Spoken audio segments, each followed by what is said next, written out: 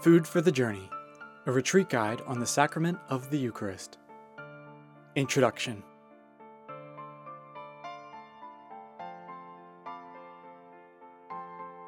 God's plan for the human family was disrupted by eating. When Adam and Eve ate the forbidden fruit, they betrayed their friendship with God, losing the only source of lasting happiness and putting the whole world under the influence of evil. Eating the forbidden fruit also introduced death into the human family, because original sin also cut us off from God's gift of the tree of life. So there you have it. God's plan for us was messed up by eating. But God came up with a plan to restore that lost friendship and to renew the lost promise of eternal life. And in a wonderful stroke of divine wisdom, this plan of restoration also involves eating. Since the original tree of life was off limits after original sin, God came up with a brilliant alternative. He planted a new tree of life in the midst of our fallen world. That was the mission of Jesus Christ, who suffered for our sins and reversed Adam's disobedience by lovingly dying on the cross.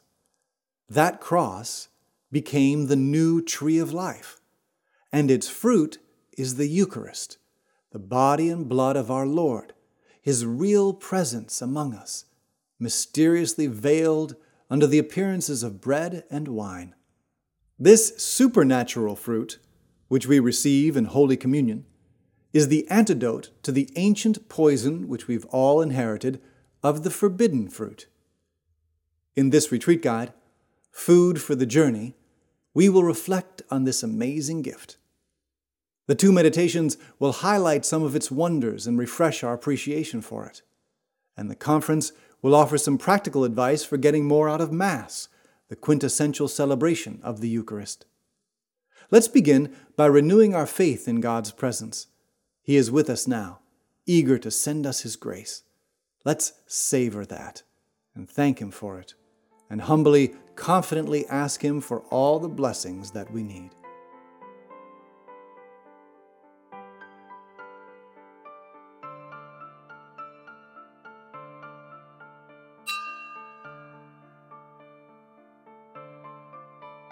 First meditation, supernatural food for supernatural life. Introduction.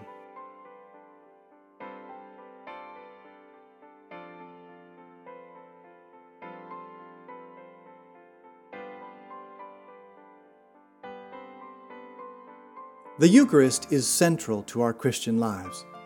Jesus Himself made this unambiguously clear. During His famous discourse in the synagogue of Capernaum, He explained that receiving the Eucharist in Holy Communion was absolutely essential in order to share in His life, in the divine life of heaven, the eternal life that we all long for. Here are His words.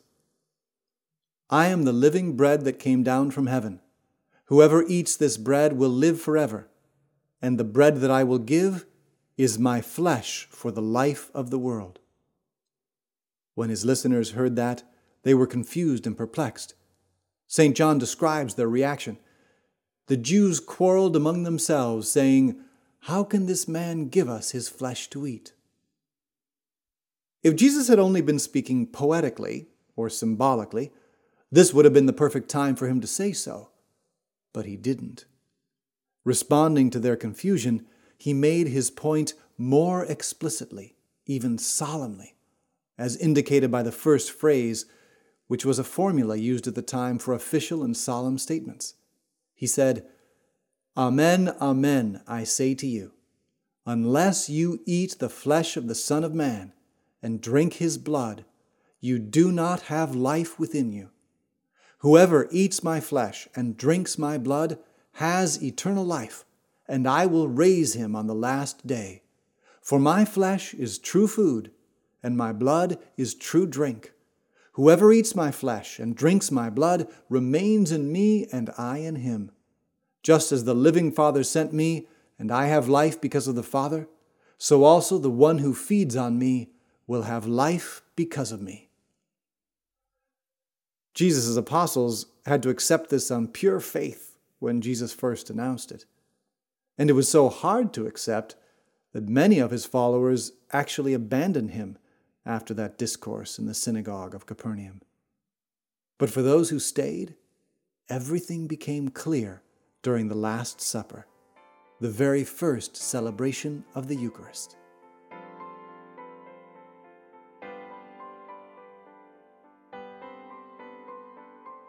The Last Supper, the first celebration of the Eucharist. During that solemn meal, on the eve of his Passion, Jesus altered the ancient rite of the Passover, a ritual meal that had been instituted by Moses himself as a central act of worship for the ancient Israelites. During that Passover ceremony, Jesus took bread in his hands, blessed it, broke it, and gave it to his disciples, saying, "This is my body, which will be given for you. Do this in memory of me." Then he took a chalice of wine, gave thanks, and gave it to his disciples, saying, "Drink from it, all of you, for this is my blood of the covenant, which will be shed on behalf of many for the forgiveness of sins." How did the 12 apostles react to those words, so familiar to us because they have been preserved in the Mass, but so new to them on that evening of the Last Supper? In the first place, they must have experienced a certain shock.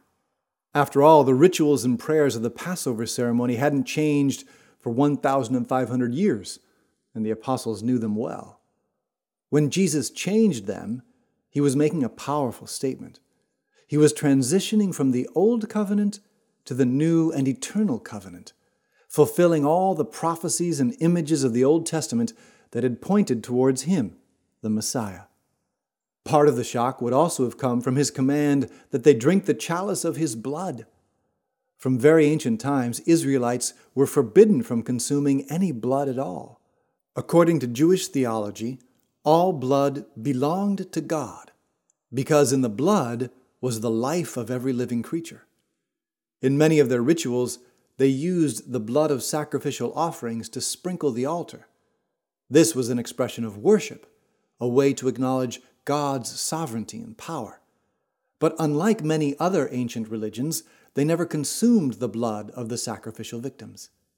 Now Jesus was giving them his blood under the appearance of wine as a way for them to participate in his own divine life, in his own divine sacrifice.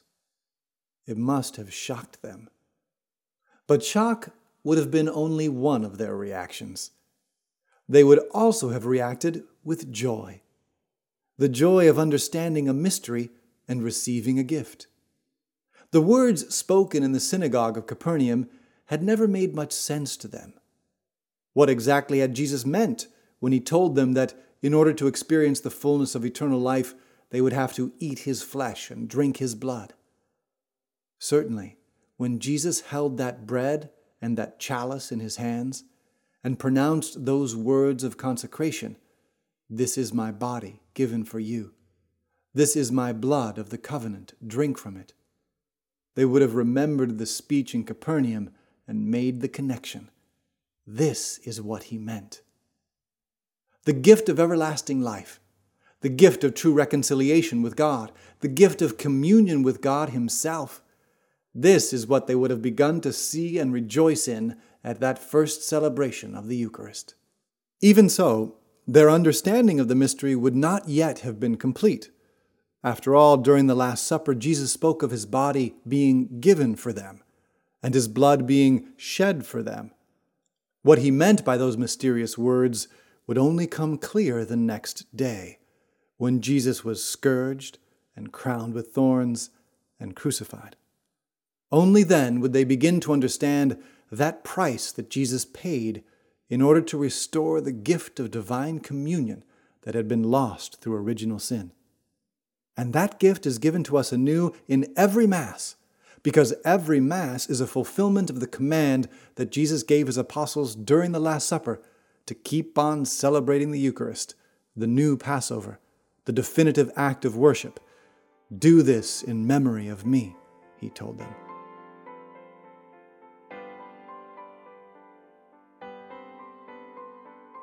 Conclusion. Valuing the gift.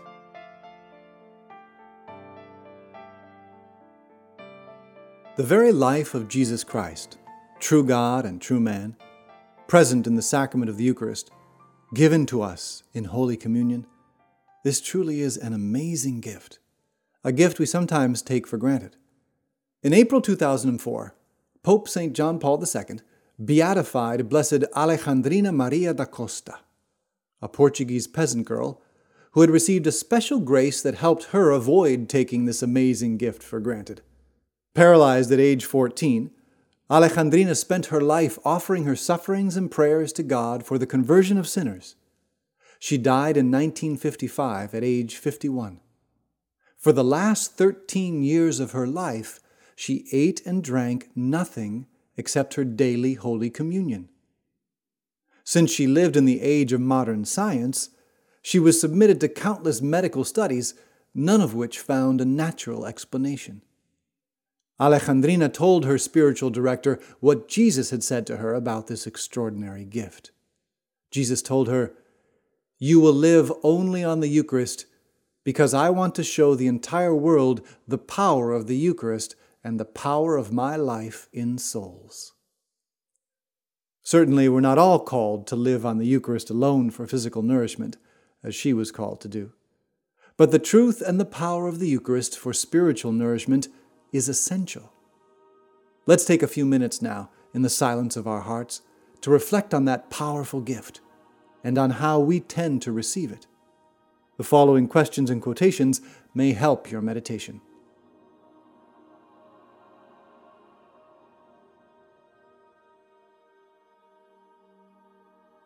Three questions for personal reflection or group discussion.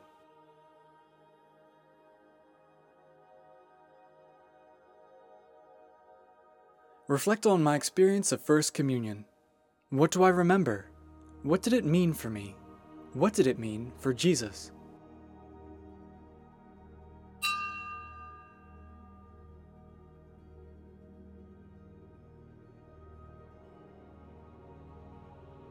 The cross is the new tree of life.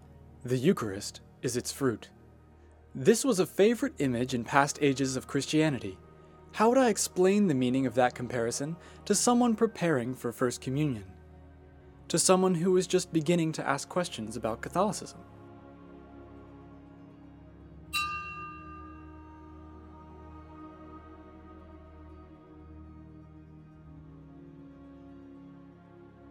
One of the Old Testament events that pointed towards the Eucharist was the manna that God gave his people as food during their exodus through the desert towards the Promised Land. Reflect on the meaning of the manna for the Israelites' journey through the wilderness. How does it help me understand God's purpose behind giving the gift of the Eucharist? You may want to refer to the biblical passage about the manna in Exodus chapter 16.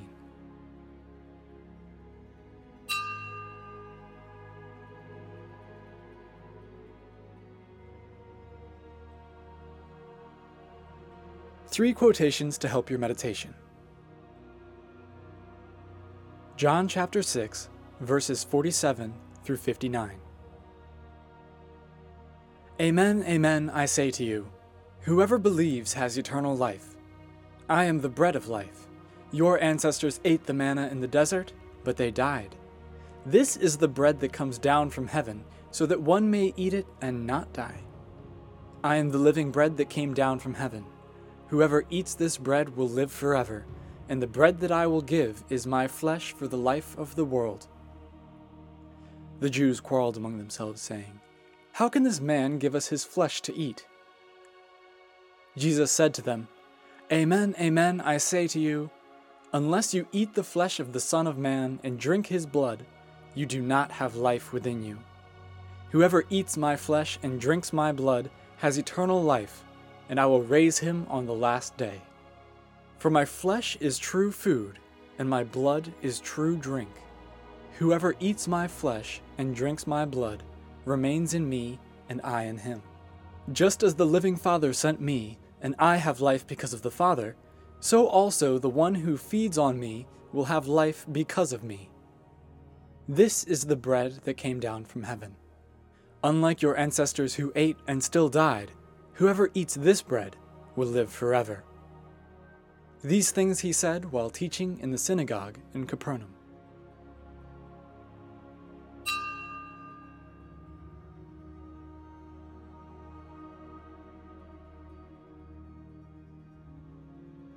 First Corinthians chapter 11, verses 23 through 29. For I received from the Lord what I also handed on to you, that the Lord Jesus, on the night he was handed over, took bread, and after he had given thanks, broke it and said, "This is my body that is for you. Do this in remembrance of me." In the same way also the cup after supper, saying, "This cup is the new covenant in my blood. Do this as often as you drink it, in remembrance of me. For as often as you eat this bread and drink the cup, you proclaim the death of the Lord until he comes. Therefore, whoever eats the bread or drinks the cup of the Lord unworthily will have to answer for the body and blood of the Lord. A person should examine himself, and so eat the bread and drink the cup. For anyone who eats and drinks without discerning the body eats and drinks judgment on himself."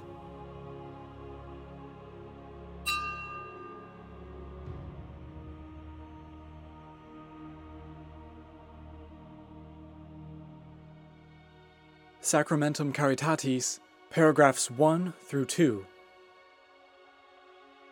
The Sacrament of Charity. The Holy Eucharist is the gift that Jesus Christ makes of himself, thus revealing to us God's infinite love for every man and woman. This wondrous sacrament makes manifest that greater love which led him to lay down his life for his friends. Jesus did indeed love them to the end.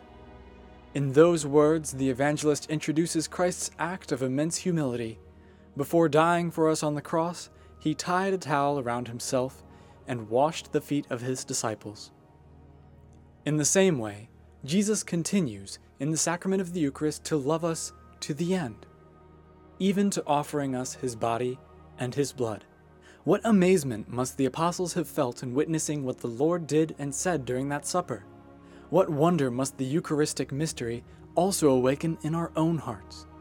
In the sacrament of the altar, the Lord meets us, men and women created in God's image and likeness, and becomes our companion along the way.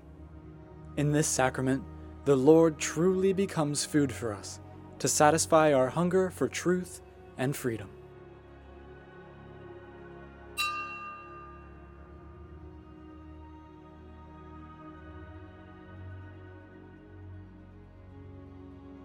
Second meditation.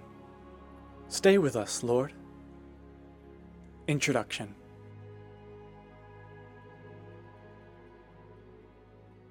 Before Jesus performed his miracles of multiplying the loaves and the fish, the Gospel writers give us a glimpse into what was going on in his heart. St. Mark, for example, describes the situation like this. In those days, when there again was a great crowd without anything to eat, Jesus summoned the disciples and said, "My heart is moved with pity for the crowd, because they have been with me now for 3 days and have nothing to eat. If I send them away hungry to their homes, they will collapse on the way, and some of them have come a great distance." Jesus didn't want his followers to collapse on the way, to lose strength and not be able to finish their long journey. And that's why he performed the miracle of the multiplication of the loaves, a foreshadowing of the sacrament of the Eucharist. Through giving us the Eucharist in Holy Communion, Jesus strengthens us for our long spiritual journey to Christian maturity.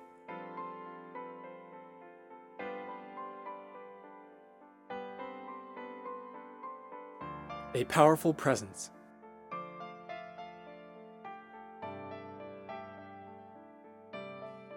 But the sacrament of the Eucharist is also a sacrament of Christ's presence. Through the Eucharist, Jesus has come up with a way to stay with us, to be present in our lives, to accompany us at every moment of our earthly pilgrimage.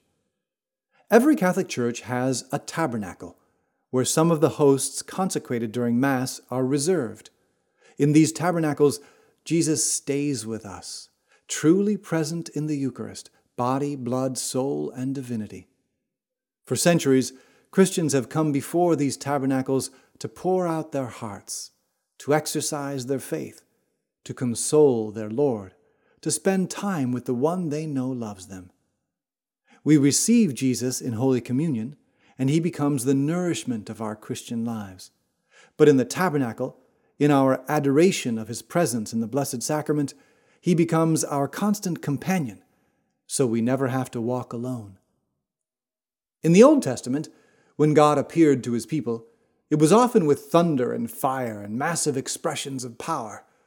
But in the New Testament, in the Eucharist, Jesus has chosen to remain with us in the small, silent, fragile little host. Is there a lesson in this?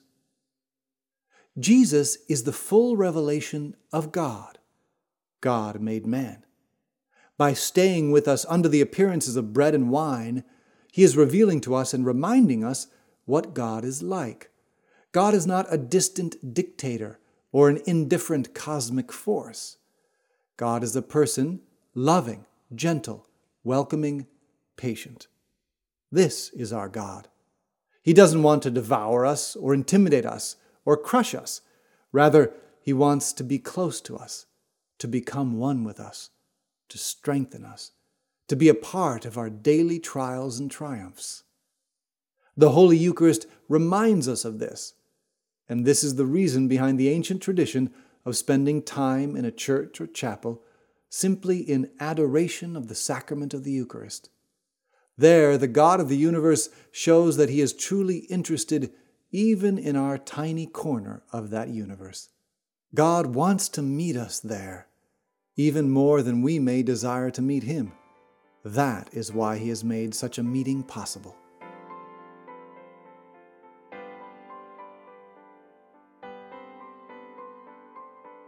A miraculous communion.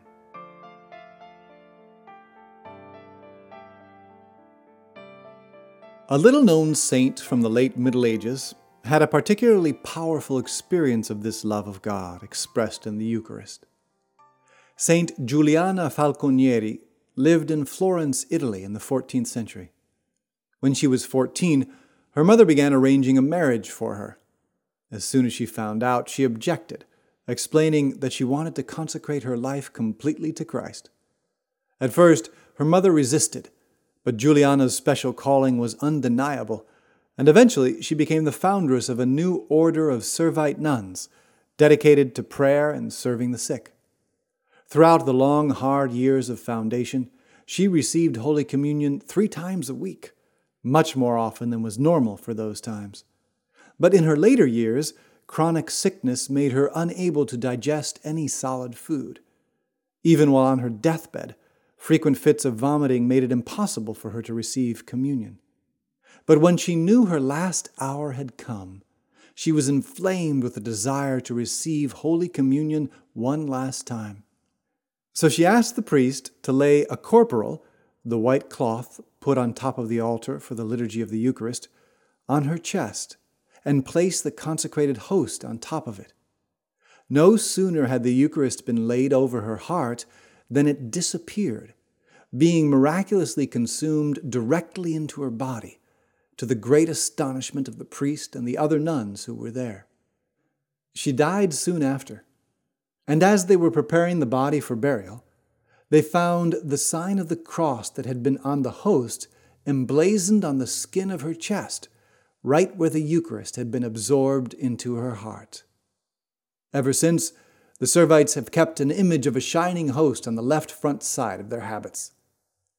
This extraordinary miracle may seem removed from our ordinary experiences of Holy Communion at Sunday Mass, but just like the miracles in the New Testament, it, along with many other Eucharistic miracles through the centuries, was given to the Church, to all of us, as a sign. By staying with us through this sacrament, Jesus shows that he really cares about our lives, that he wants to be with us, to accompany us through our life's journey. This is one reason for the ancient Catholic tradition, still alive and well in many places, of organizing public processions on the Feast of Corpus Christi, the annual liturgical celebration dedicated to honoring the real presence of our Lord in the Eucharist. In these processions, The sacred host is placed in a monstrance and carried through the local streets and squares, accompanied by songs and prayers of the faithful. It's a powerful expression of our Lord's desire to be present through the Eucharist in the normal realities of our daily lives. Here is how Pope Benedict XVI explained it in a homily. We bring Christ, present under the sign of bread, onto the streets of our city. We entrust these streets, these homes, our daily life, to His goodness. May our streets be streets of Jesus. May our houses be homes for Him and with Him. May our life of every day be penetrated by His presence.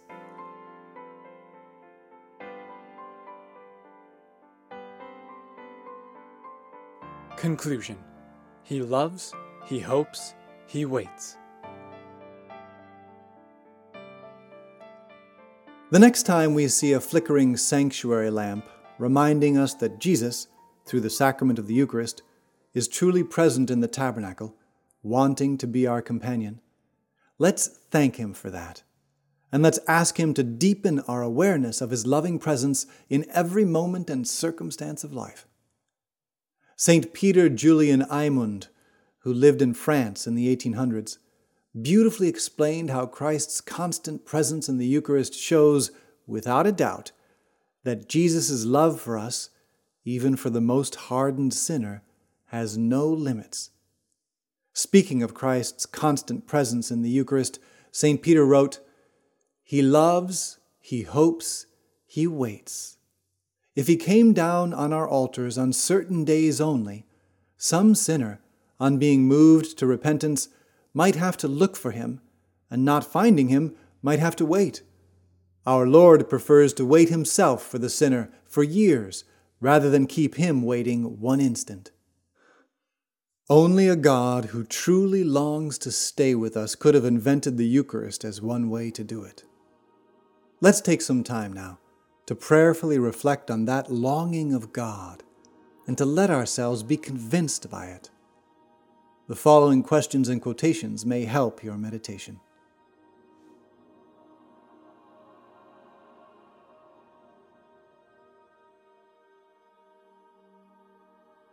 Three questions for personal reflection or group discussion.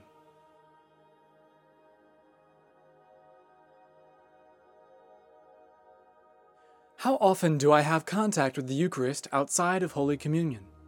How important is it for me to spend time with Jesus in the tabernacle? How important is it for Him?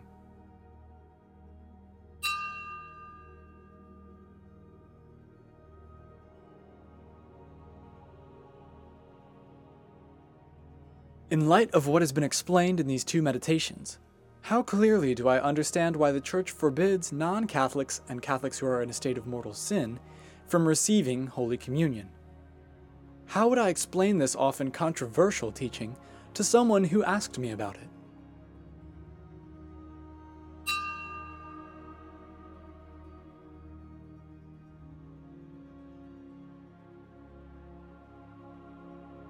One of Pope John Paul II's co-workers once found him in his private chapel embracing the tabernacle. Later, when he asked why he was doing that, the Pope explained with a smile, "I console him." By this, the Pope showed his awareness that Jesus takes pleasure in our wanting to spend time with Him by praying before the Eucharist. Have I ever considered that before? Take some time to consider it now.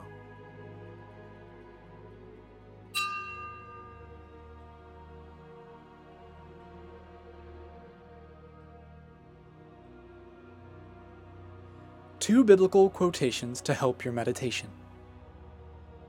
Matthew chapter 15, verses 32 through 38. Jesus summoned His disciples and said, "My heart is moved with pity for the crowd, for they have been with me now for 3 days and have nothing to eat. I do not want to send them away hungry, for fear they may collapse on the way." The disciples said to Him, "Where could we ever get enough bread in this deserted place to satisfy such a crowd?" Jesus said to them, "How many loaves do you have?" "7," they replied, "and a few fish." He ordered the crowd to sit down on the ground. Then He took the 7 loaves and the fish, gave thanks, broke the loaves, and gave them to the disciples, who in turn gave them to the crowds. They all ate and were satisfied. They picked up the fragments left over, 7 baskets full. Those who ate were 4,000 men, not counting women and children.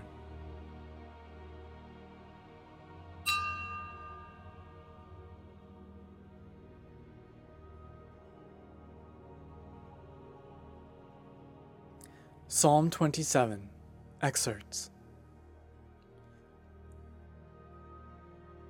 The Lord is my light and my salvation. Whom should I fear? The Lord is my life's refuge.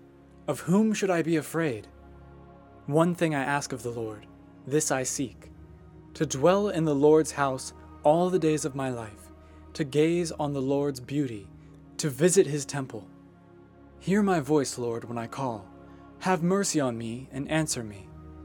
Come, says my heart, seek his face. Your face, Lord, do I seek. Do not hide your face from me. Do not repel your servant in anger. You are my salvation. Do not cast me off. Do not forsake me, God my Savior. Even if my father and mother forsake me, the Lord will take me in. Lord, show me your way. Lead me on a level path because of my enemies. Do not abandon me to the desire of my foes. Malicious and lying witnesses have risen against me. I believe I shall see the Lord's goodness in the land of the living. Wait for the Lord. Take courage. Be stout-hearted. Wait for the Lord.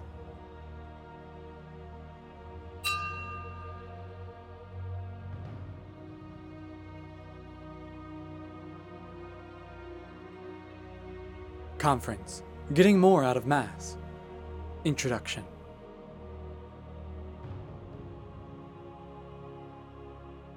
Everyone who went to a Mass celebrated by St. John Paul II was deeply moved by that Pope's spirit of prayer and reverence.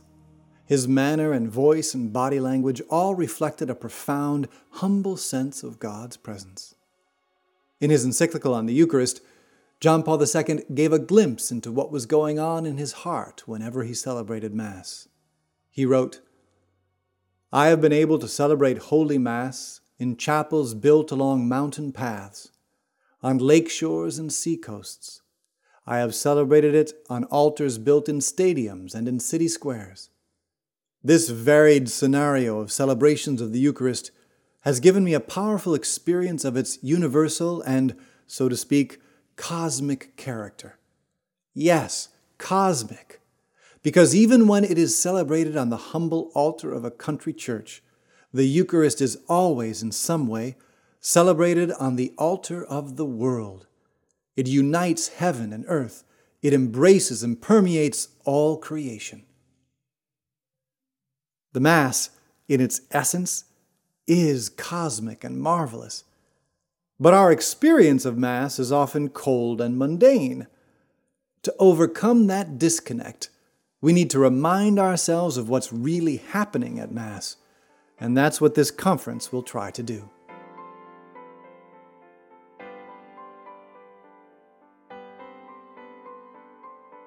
An objective anchor.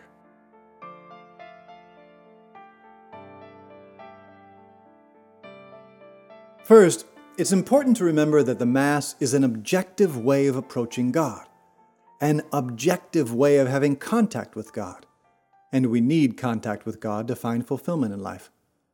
In the Mass, we can find Him no matter how we're feeling or what we're experiencing in our lives. It is dependable, a constant, like His love for us. It is a spiritual anchor, a vital touch point to keep us steady in our Christian journey. We meet Him there just as we are, so that He can meet us, to draw us closer to Him, to transform us. And because it's centered around Jesus and not us, at Mass we can let go of our need to perform or pretend or do anything other than worship Him. Other ways of encountering God are helpful too, and even necessary, but cut off from the Mass, they lose their objectivity. Often they depend on feelings or other external factors. If we go to a praise and worship gathering and feel good, we think we had contact with God. But if we feel bad, we wonder. If we make time for personal prayer, we often get distracted or fall asleep or run out of things to say, and we don't know if we're really praying as we should. This doesn't mean that we shouldn't participate in these kinds of activities. It just emphasizes our need for an objective way of approaching God, a way that doesn't depend primarily on our own ideas or feelings, and the Mass doesn't.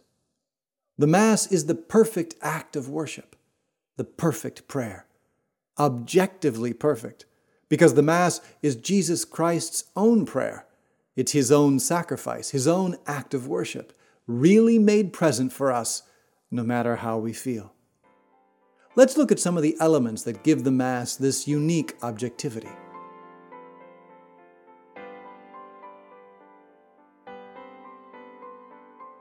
God's guarantee.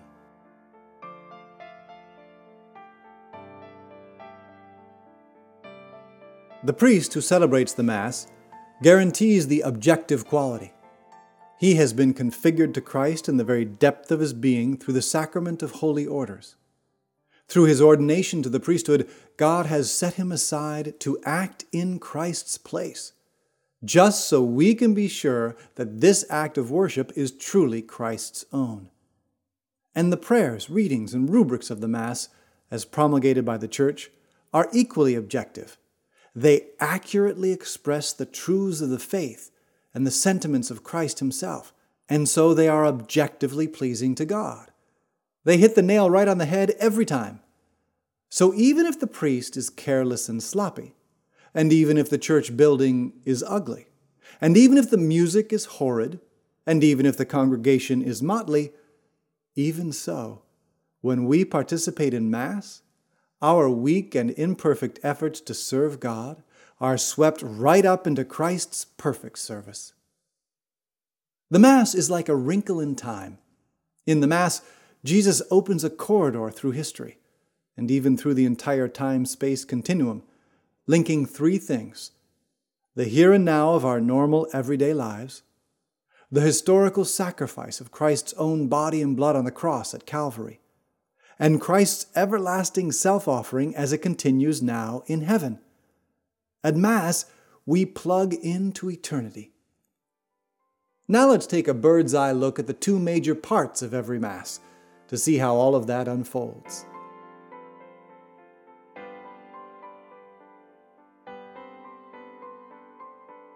Double-barreled.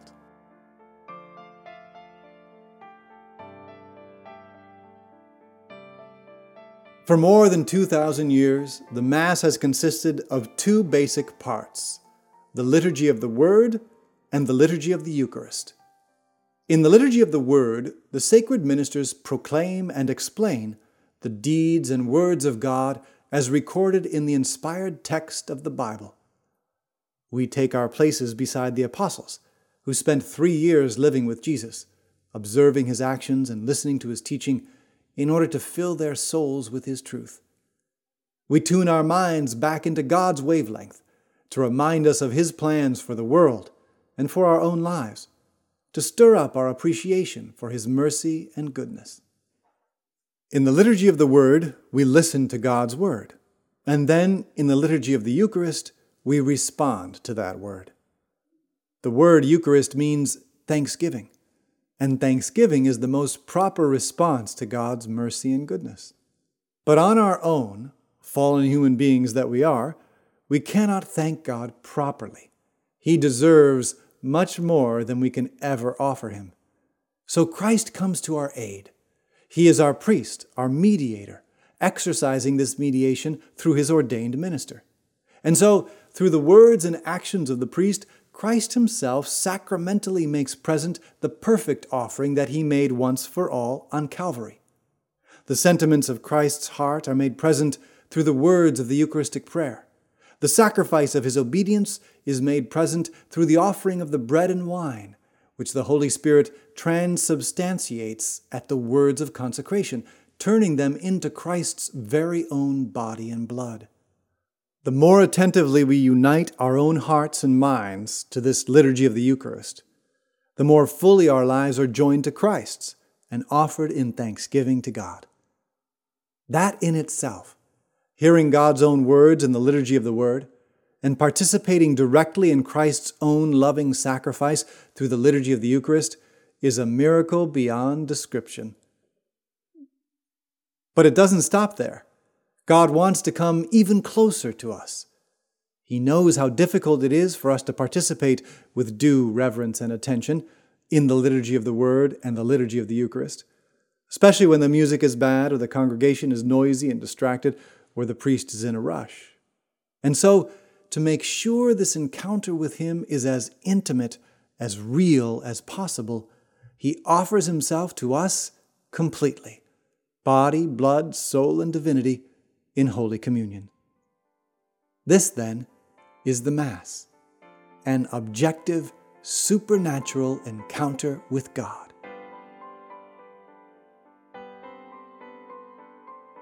Conclusion: the nuclear power of the Mass. We need God. Our souls yearn for Him. But in this fallen world, it is often hard to find Him. In this fallen world, it's even hard to remember to look for Him. And so the Church, like a good mother, commands us to attend Mass every Sunday and holy day of obligation. In fact, it is a grave sin to miss Sunday Mass except for a serious reason. As we grow out of spiritual infancy, however, we don't need to be commanded. We want to go. We even start going during the week when we can. As we mature spiritually, things that we grudgingly did out of a dry sense of duty become expressions of heartfelt devotion. We yearn to receive God's grace and to plug every aspect of our lives into God, and we know that there's no better way to do so than by participating in Mass. And if there is ever a period in our life when we start skipping Mass because we don't have time or we don't feel like going, it is a sure sign that something's wrong, that our soul is sick, that our anchor is coming loose. Our Mass attendance, its frequency and its quality, is the most objective vital sign of our spiritual life, and our spiritual life is the key to the rest of our life. What we think about Mass will affect how we live Mass. In this conference, we have reflected on some of the reasons why St. John Paul II thought about and lived the Mass in such a profound, transforming way, a cosmic way, as he put it. Yet we have only scratched the surface. There is much more to discover. Here, for example, is a reflection made by Pope Benedict XVI, comparing what happens at Mass to a kind of spiritual nuclear fission that transforms all of creation. The Eucharist draws us into Jesus' act of self-oblation. More than just statically receiving the incarnate Logos, we enter into the very dynamic of His self-giving. Jesus draws us into Himself.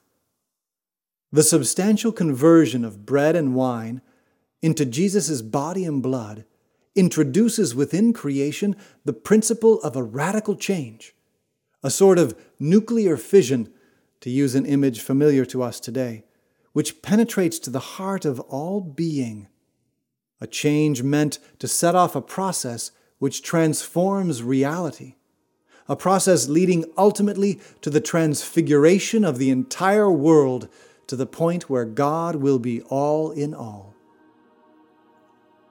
Take some time now to prayerfully go over the personal questionnaire, which is designed to help you find ways to live the Mass more deeply.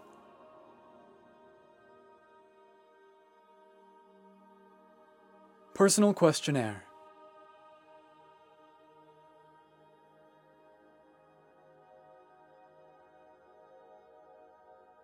In general, what are my attitudes towards going to Mass? Am I more dutiful or more loving? Do I go more out of fear or routine or an eager desire to receive God's grace?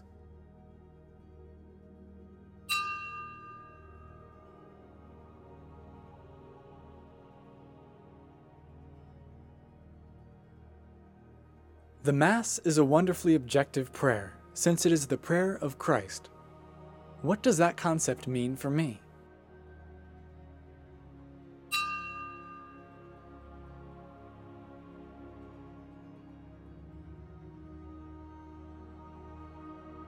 How often do I go to Mass?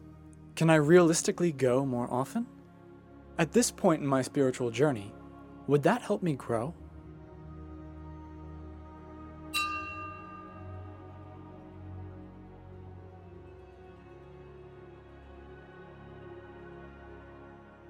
What are some practical ways that I personally can improve my concentration and spirit of prayer at Mass? Perhaps it could help to arrive early, or to get a small missal to help myself follow along with the readings and prayers, or to stay 5 minutes afterwards for a more fervent and focused thanksgiving.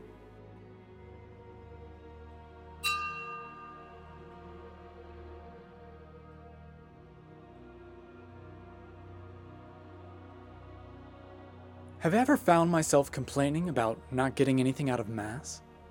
If so, why?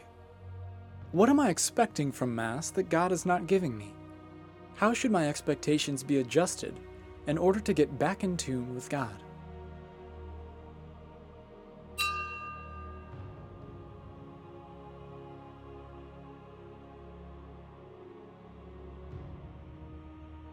The Mass is the perfect prayer of Christ, and it is also the perfect worship of the family of God, of the Church as a whole. How aware am I of this communal dimension of Mass? How much do I value it and contribute to it?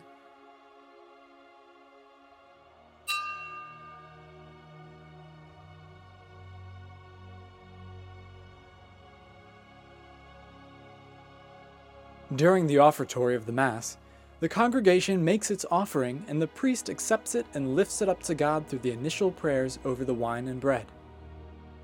This is the moment when we place our lives, work, sufferings, and joys on the altar in order to unite them to Christ. How consciously do I do this? How could I make this part of the Mass more meaningful?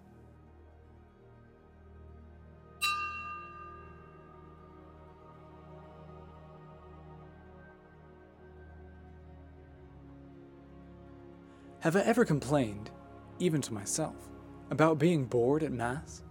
Have I ever decided to make a personal study of the history of the Mass, or of the symbols of the liturgical celebration, in order to be able to engage more actively in the celebration? If not, why not?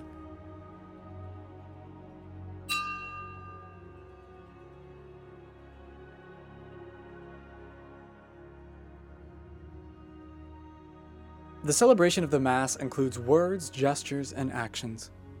One of the best ways to participate actively in the Mass is to simply pay close attention to all the words, to mean them in my heart, whether they are the priest's words or the congregation's responses.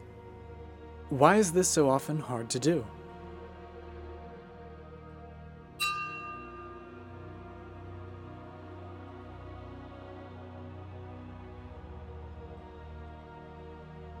Do I know any Catholics who have stopped going to Mass? How can I reach out to them to remind them of what they are missing, and invite them to come back and receive once again the intimate embrace of the Lord in Holy Communion?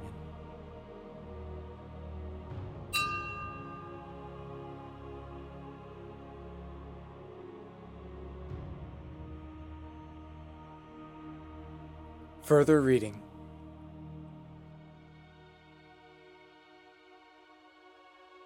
Meditations Before Mass by Romano Guardini.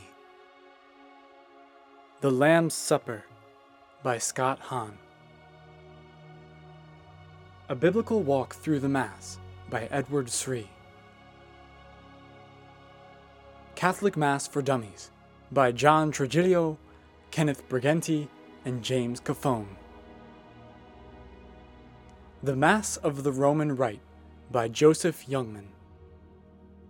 Ecclesia de Eucharistia by Pope John Paul II.